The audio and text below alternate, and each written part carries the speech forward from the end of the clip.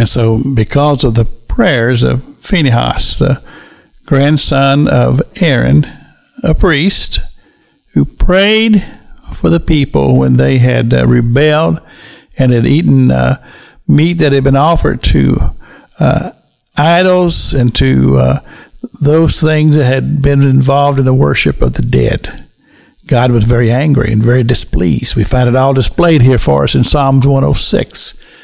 But the mercy of God was extended because of the prayers of Phinehas, and the scripture says that God counted it for righteousness. Now, I find that term to be fascinating because that's the same term that would be applied to you and I because of our sin and our transgressions and our rebellion against God. That when we call out to God and we confess our sins and we ask God to forgive us, then pardon is granted because God counts it for righteousness. You see, this is a wonderful, wonderful, blessed miracle in all of our lives. Keeping in mind that the scripture tells us that the wages of sin is death. And if we've transgressed against God even in the most minute way, there is a penalty and a price to be paid.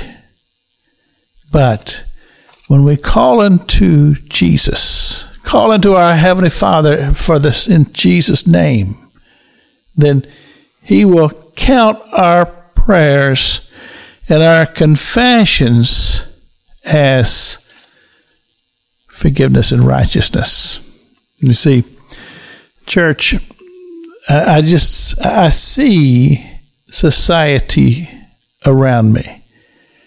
And I see how that many of us oftentimes, and I have to include myself in that number as a person who is certainly not a person of perfection myself. A person who has its moments when I know that God's not pleased. Thankfully, His conviction comes to my heart. And I would pray that my heart would always respond to His prompting and wooing and conviction. And when God would show me that I'm out of the way, I've stepped aside, I am not walking the walk that I should be walking, that God would bring that to my heart. And my heart would be stirred, my heart would be broken because of my transgressions and my work that I've done that disappoints God. And my heart would be pliable.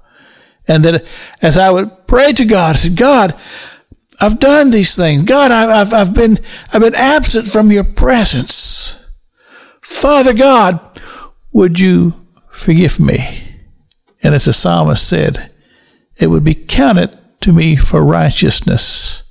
Not that I am righteous. Not that I have all of a sudden become this perfect individual. No, because my Lord and Savior, my Redeemer, steps forth and says, Father, I carried those sins to Calvary's cross. Forgive him for my sake.